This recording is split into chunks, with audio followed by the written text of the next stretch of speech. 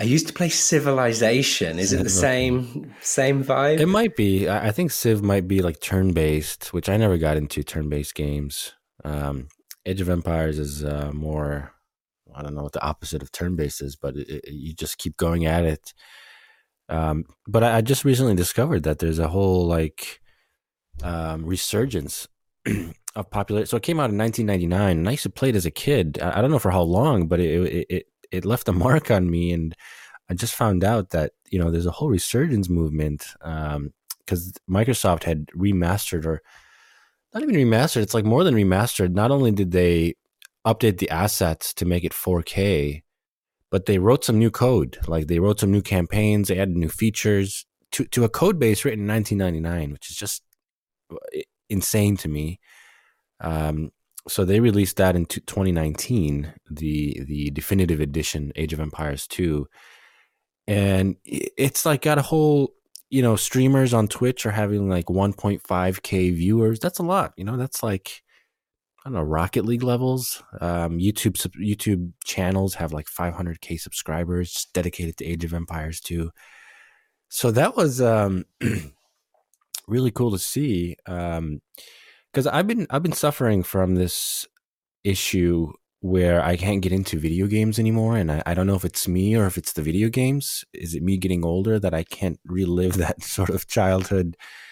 Um, I don't know, that childhood feeling of staying up playing video games that you can never recreate as an adult.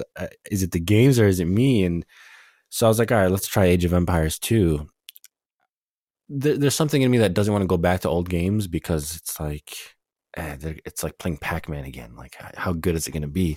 But I went back to Age of Empires 2, and I was immediately drawn in. I was like, this is really good. Like, okay, this maybe it is today's games that aren't the same, because there's a simplicity of older games. I think that today's games really, I don't know if it's the revenue model that forces certain games to be more than they should be. But with Age of Empires, it's kind of like exactly what it should be. So I've been losing a lot of hours playing that. So I've regained hope that maybe there's sort of that childhood spark of video games to be found. It's How in the game. many how many hours have you lost to I mean, Age of I Empires? right now I'm sort of so there's always there's always the feeling that you get when you're playing it and you're like, all right, I'm not doing too bad. And then you go on Twitch and you see how they're playing. And before I saw it, this guy's name is Hera, Hera. And before I clicked on any of his videos, I'm like, okay, well, how much better than normal could he be? It's just, you just click around. And oh, yeah, this guy is like, just like a machine gun clicking on a mouse. Like you don't even see what he's doing. It's not human. He's a bot. Like in the good sense of um. There's a counter on the bottom left that says APM. I don't know what that means, but I'm thinking it's actions per minute, and it's 400. Like he averages 400 clicks and actions and cues, and um. So at that point, I was faced with the decision of, do I continue playing Age of Empires knowing that I'll never be this good, or which begs a philosophical question that I struggle with sometimes, which is does the fact that someone else does it 1,000 times better than you um, defeat any purpose of you doing it? And sometimes I do get a little defeated. Like I'm learning piano. I've been trying to learn piano for the last couple of years, on and off, and initially you're very discouraged when you see how pros play and how good they are and what they can read sheet music and they can just play it that fast. Like that'll take me 10 years, best case scenario. So in a sense, there's a defeating sort of outlook on that. On the other hand, I think it's fair to say that what makes things fun is that do it better than you did it yesterday. I mean, for me, as long as I play piano today a little tiny fraction of a bit better than I did yesterday, that's the fun in things. Doesn't matter how well other people are playing. So it's a good thing to apply actually to, I don't know, business endeavors. I imagine there's always going to be someone, the Hera of SaaS companies. Well, that fits, I think, quite nicely into what we're going to talk about today. So, hey, welcome to the Standard Notes podcast. Standard Notes is the end-to-end encrypted note-taking app that keeps all of your stuff safe. My name's Adam. He's Mo. In every episode, we go behind the scenes to chat about Standard Notes. Mo is potentially one of the most productive people I know, I think. And not only is he one of the most productive people I know, but he's also built his own productivity app. Productivity is what this episode is about. Do video games get in the way of your productivity, Mo? No, I get in the way of my productivity. Video games are, they haven't captured me or ensnared me since I was a teenager. Yeah, I mean, productivity is it's tough when you are what do you want to call it, a founder or the lead of a product. For a company like ours, I wear many hats, and it's it's really tough because for me, I love coding. And if I could, I would just do that nonstop. There's nothing that hits like coding as an adult. You know, I guess that's the adult crack is, for me, it's coding because it's so instantly gratifying. You type something for an hour or so and it comes to life. You see that it works, you ship it, customers love it. It's so good that I don't like doing anything else. And that's a big problem because a company like ours needs focus on a lot of other things, and things like marketing, things like bookkeeping, accounting, finance, business. These are things that I didn't pay much attention to because they were always a chore until just very recently. I mean, kind of an aside, you'd be surprised when you're running a business how hard it is to deduce things like net profitability, because you have all these accounts and things are going out and in left and right, and I never learned how to use QuickBooks online. These are the tools that are supposed to tell you how you're doing as a business. For me, it's like, well, is the bank account balance growing at the end of every month? If it is, it's binary. It's cool. Just can go back to coding. And that's not that great of a trait to have. I think you want to be spreading your time more wisely. So for me, productivity is a little bit cursed because the thing that I'm good at is the thing I shouldn't be doing. And so, you know, if the fuel for a software company's growth was just code, then you would call me very productive or potentially very productive. But because a product like ours, or any software product, needs just so much more than just code, I don't really consider myself productive at all. And really one of my biggest weaknesses is precisely that. But, I think there's a lot to talk about in the first several years of our founding, where actually it was a little bit of just code. Well, marketing too, but marketing is of course a very broad term. Yeah, I'd say it's a complex issue. I definitely not as productive as I don't know, as I not should be, but I guess want to be. We should talk about defining productivity a little more, I think. Yeah, so I'm kind of interested. Do you I suppose, what does productivity mean to you? So there's this concept of laziness that humans have, which is really interesting to me, especially when it comes to laziness in the non-physical world. So let's say you're an office worker or a remote knowledge worker, programmers, designers. Laziness is really confounding because it's like, okay, all I have to do is sit on a computer and just move my hands for a bit, and I can feel really good about myself at the end of the day.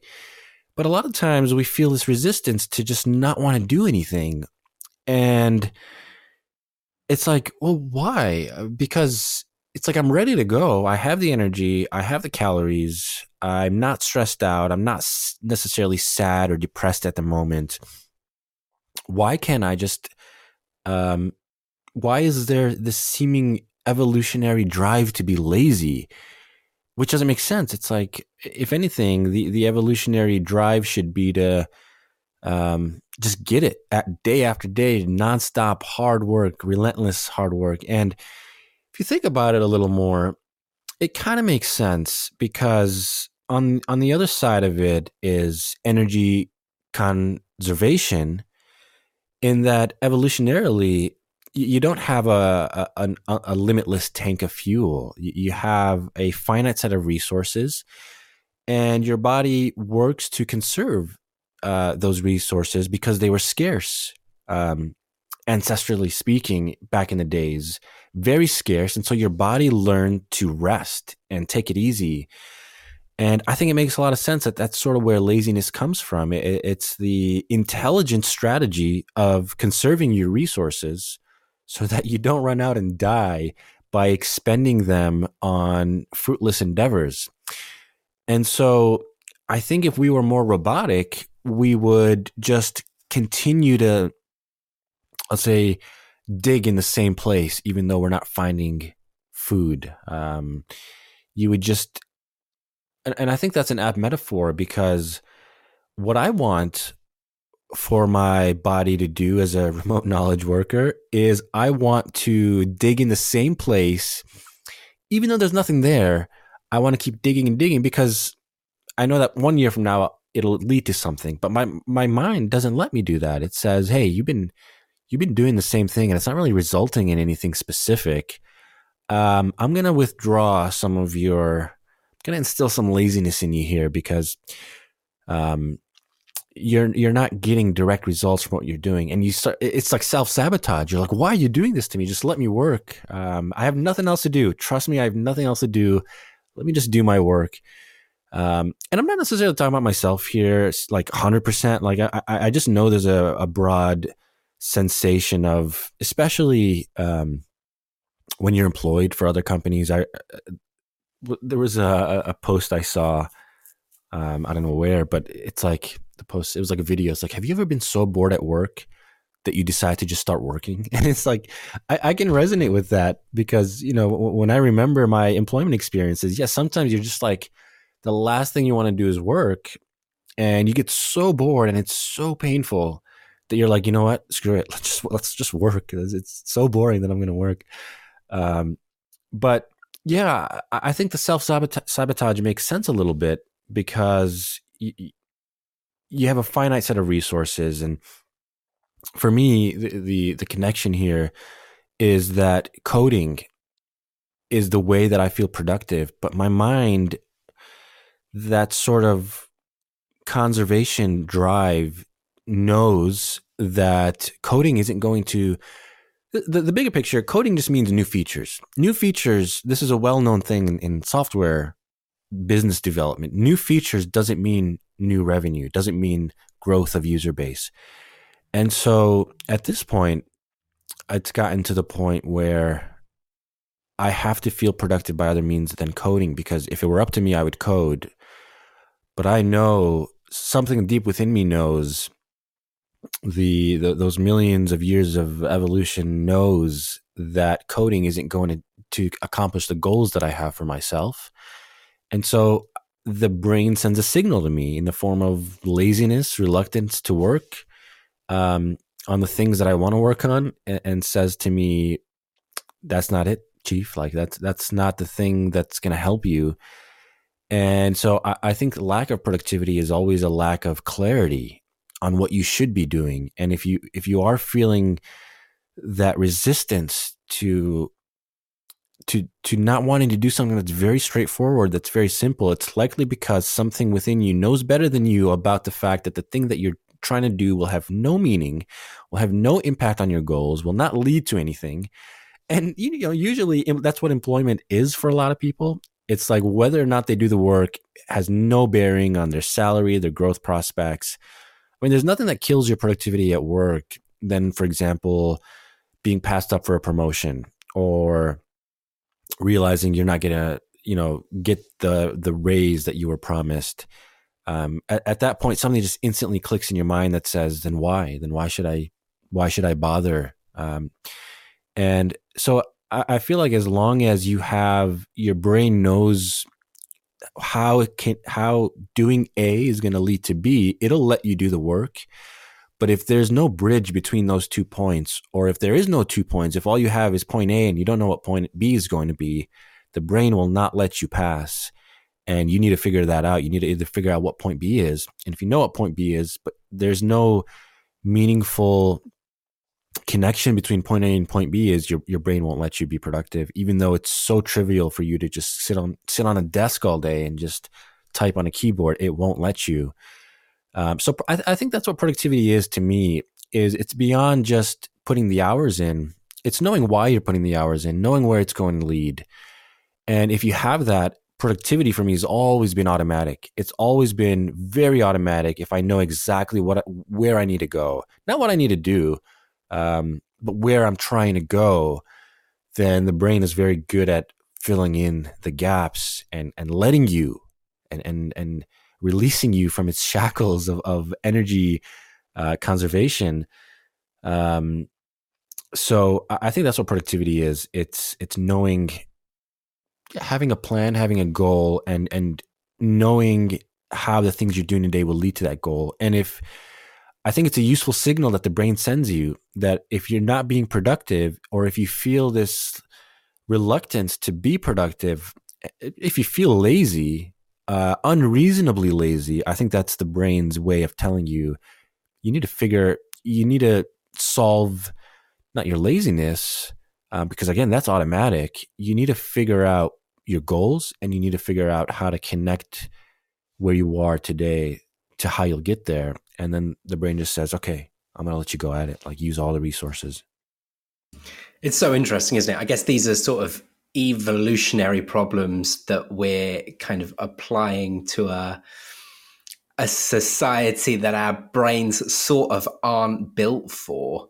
Somebody, I think once upon a time, said that your brain is like a 2,000-year-old computer, more than 2,000 years, 2,000-year-old computer that is trying to run, programs that are kind of brand new. And I think what's also interesting is the language that has evolved sort of around all of it, burnout, the idea of quiet quitting at work, or I think in China, they call it the laying down movement. It's this idea that you'll stay in sort of your position as opposed to climbing up the ranks. A phrase that I've heard a lot recently is monk mode.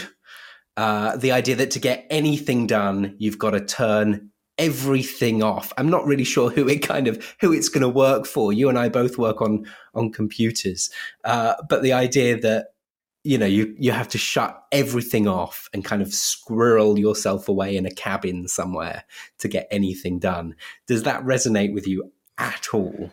No, that's just nonsense. Like, again, it's never sometimes it's the external environment. Like, if it's really noisy and you just can't focus, but that's really only if your focus is being interrupted while you're trying to be productive. But yeah, there's just these days when you wake up and you just don't want to. And it's not always a common occurrence. But I do notice a pattern of when it emerges. And in those days, I'm like, come on, like, why? Like, let me just work. Like, it's again, there's nothing wrong. I'm feeling healthy today. Let me just get to work. At that point, if your brain still says no, if it doesn't give you the permission, if it doesn't release those mental resources, then going to a cabin might work for like an hour because the novelty effect, like it's you get a little high off that, but it's not a sustainable solution. And I don't even know if it really kickstarts anything, because again, if you still don't know where you're trying to go, if you still don't know how this task connects you to the overall bigger picture, you'll not complete the task. And so, in my opinion, if you're feeling unproductive, you don't need new systems. You don't need new solutions. You don't need a new method of note-taking. You need to figure out what your goals are. Because I truly think, if you have a goal, there's nothing more powerful, more globally destructive, more nuclear in force than a human with a goal. Like, that's it. That the rest is done. Like, you have a goal, that's the solution. Most of us just don't have a goal in any particular sense, in any finite sense. It's always like, what do you mean I don't have goals? I want to be better. I want to do this. I want to do that. It's not specific enough.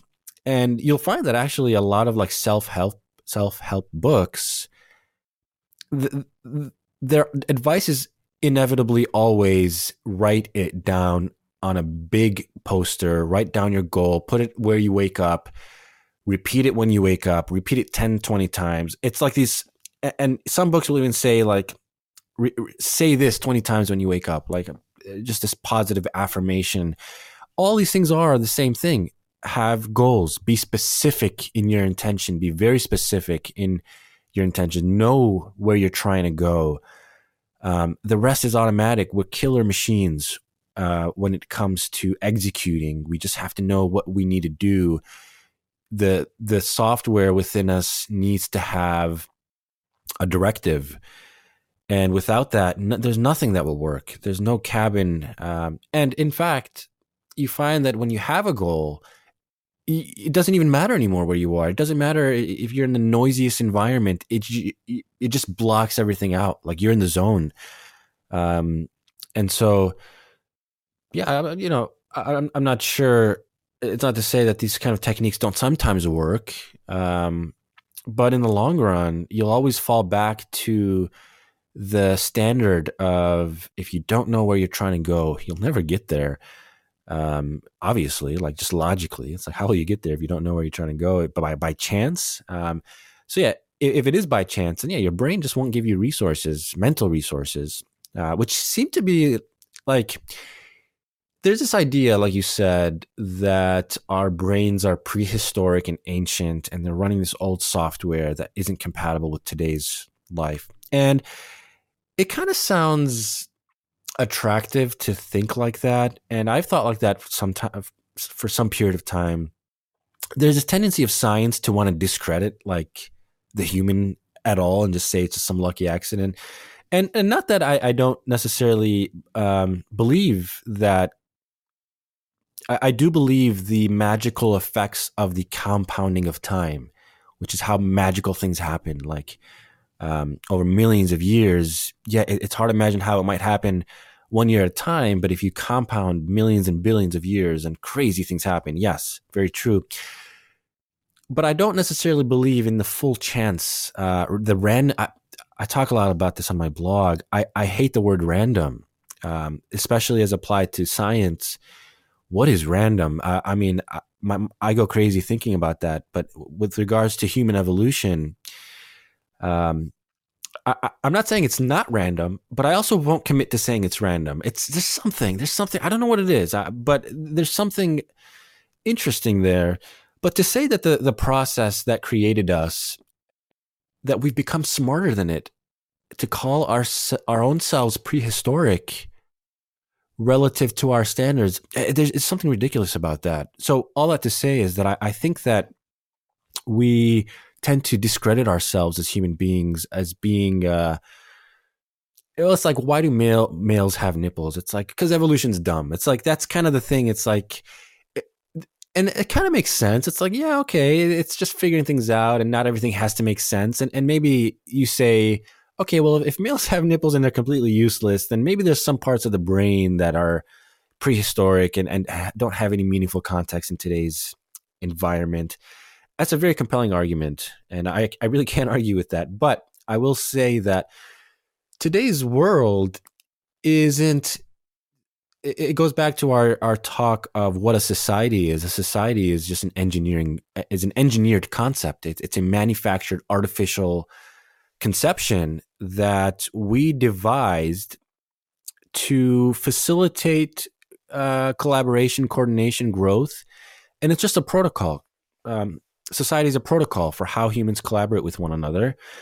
And yeah, it's no surprise if the human brain, which is a generic problem-solving machine, isn't like perfectly tuned to solving this one construct that we've created. That's fair. Like, why would it be?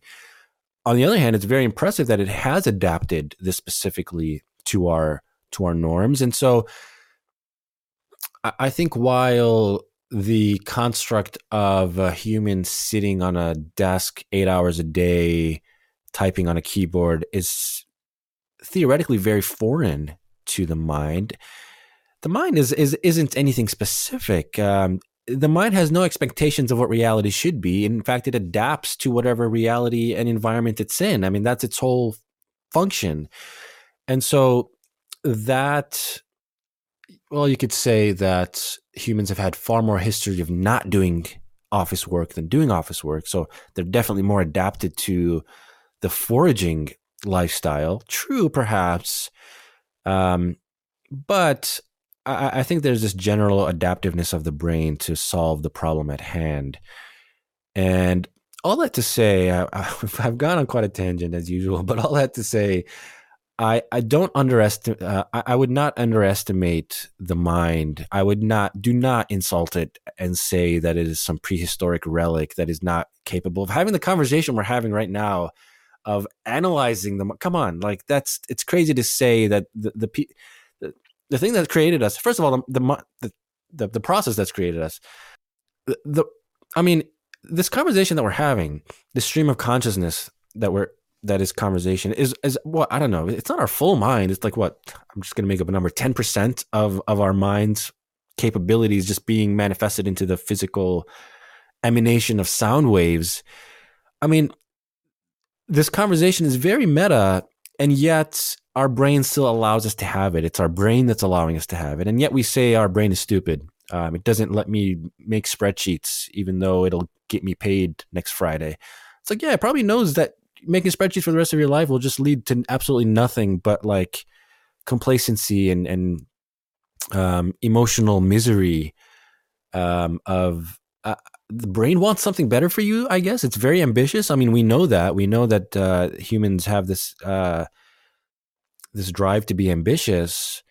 And so, yeah, it doesn't let you make spreadsheets for 8 hours a day if it thinks that it's not going to lead to something bigger, grander. I don't think that's a fault in the brain. In fact, maybe it's better for the capitalists, which I'm not anti-capitalist, but if you want to think like that, maybe it's better for the capitalist to have you think that the brain is dumb because it doesn't want you to do spreadsheets for 8 hours a day, so that you feel that maybe I got to work on myself to commit to being a better laborer. It would seem to be more in their favor, in the capitalist favor, to have you believe that the human mind is somewhat dumb and that you need to improve it by being a better laborer.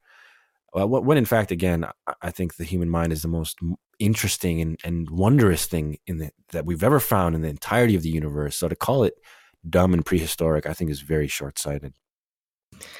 I never thought that we would talk about the pointlessness of male nipples on on this podcast. It's interesting though, isn't it? I suppose it goes both ways. This idea that you couldn't take a modern person and kind of chuck them in the wilderness. That prehistoric brain, to use that term, isn't going to reactivate itself we've kind of lost the ability to forage, or I certainly have, to forage and hunt and survive basically anywhere outside of these very nice walls. Do you think that there is a flip side to this, though? Do you think that it is possible to get so goal focused, so reward focused, so productivity focused? I think of the term toxic productivity, that it becomes just absolutely horrendous, that people spend way too much time trying to optimize their life to kind of the nth degree.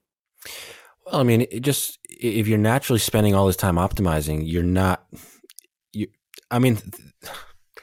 that's the whole second brain argument, which is not my argument. Like whenever second brain comes up in Hacker News, you see commenters who say, I'm burnt out from second brain. I spent months and months organizing and optimizing and linking and all. And at the end of it, I just spent more time second braining than actually doing the work. So with regards to toxic productivity, if you want to figure out what that looks like, just try Adderall. Adderall is a substance that will just override your motivational, the checks and balances that your brain places on you. You'll be relentlessly productive for a little bit, but you'll just crash at the end because you'll find out that, again, there's really nothing like natural productivity. It's a thing we all want. It's very evasive. But again, not always. And there is no trick. There are no tricks in the book, which is I say it like that, like disheartened, because you spend so much time in life just looking for tricks to beat this, to get to where you want to be, or to accomplish your day's goals, thinking that just today's goals is enough. So we look for these tricks. It's like, well, what's the optimal amount of sleep? What's the when should I time my caffeine or protein intake, workout, my run, my walk, my podcast, my daily writing, my drugs, my prescription drugs, whatever you want to dabble with. You spend so much time fiddling with these recipes and say, okay, what results in maximal productivity? And in the end, you find that you just become distracted in chasing gains that you get from the little bursts of serotonin you get from an optimization of your routine. That is really an illusion, that you think that something has happened. You think you've gotten more productive, but really, you've just cleaned your office. You've just cleaned your desk. It hasn't changed anything. In the long run, knowing it's not really just about today's goals, that I think that short-sightedness is what prevents a lot of us from realizing sort of the productivity gains that we're after, is that all we know is today's to do. But again, if there's no sort of overarching picture, you just won't. And so I think, and it's why I'm not so much of a productivity snob. Like by snob, I mean someone who like overly complicates their productivity routine. I don't have things. I don't overly write things down. I don't overly design my week. I don't overly design my calendar or my to-dos or my notes or anything in the hopes of getting better productivity, because I know that at the end of the day, what I need, I'll speak for myself, I guess, is all that I need is a goal, an important goal, like a significant goal, not just like my goal is to be productive today. That's most people's goals. My goal is to be productive today. That doesn't work. Your brain won't let you. Your goal needs to be, well, that's for you to figure out. And that's a good question. Is what is a good goal? Like, would a goal be grow revenue by 10%? I don't really think that's a good goal, because that's a goal you'll just falter on pretty easily because it's so vague.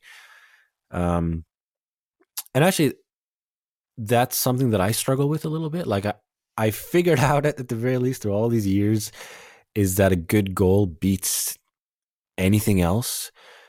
But what is a good goal? How do you go about designing a goal? How do you go about figuring out a goal, especially if you're feeling apathetic? That's a question that I think we should bring on a guest to speak on, someone who has this figured out. It's definitely a lot easier in the beginning of any undertaking. Like when I first started Standard Notes, the goals are easy, if not automatic. It's like, you know exactly what you need to do every day. But as you sort of begin to get complacent, as averages begin to, like we talked about in a previous episode, as the numbers begin to form patterns and daily averages and consistency, it starts to get a little tricky defining what to do next. And for me, it's always been, okay, well, more features, more a nicer homepage, which a nicer homepage is endemic amongst product founders who are struggling to see growth. They always go to their homepage, and luckily, I learned that very early on. Do not redesign your homepage; it's not going to make a world of difference. It just becomes very hard to figure out what the next step should be, and it's very easy early on, which is a great advantage to have. as someone building a new product, which is why it's a lot easier, I think, amongst many other reasons. It's far easier for newcomers to sort of disrupt rather than incumbents who start to sort of get lost in all the existing infrastructure and routine and a fear of disrupting those averages that you've worked so hard to build. Yeah, it gets really, really hard. And I would want to talk to someone who's run a bigger company than me, hear how they sort of, how do they set goals? And I've worked at larger companies in the past, and I think goal setting is generally a problem. That's difficult no matter what size of organization you're at.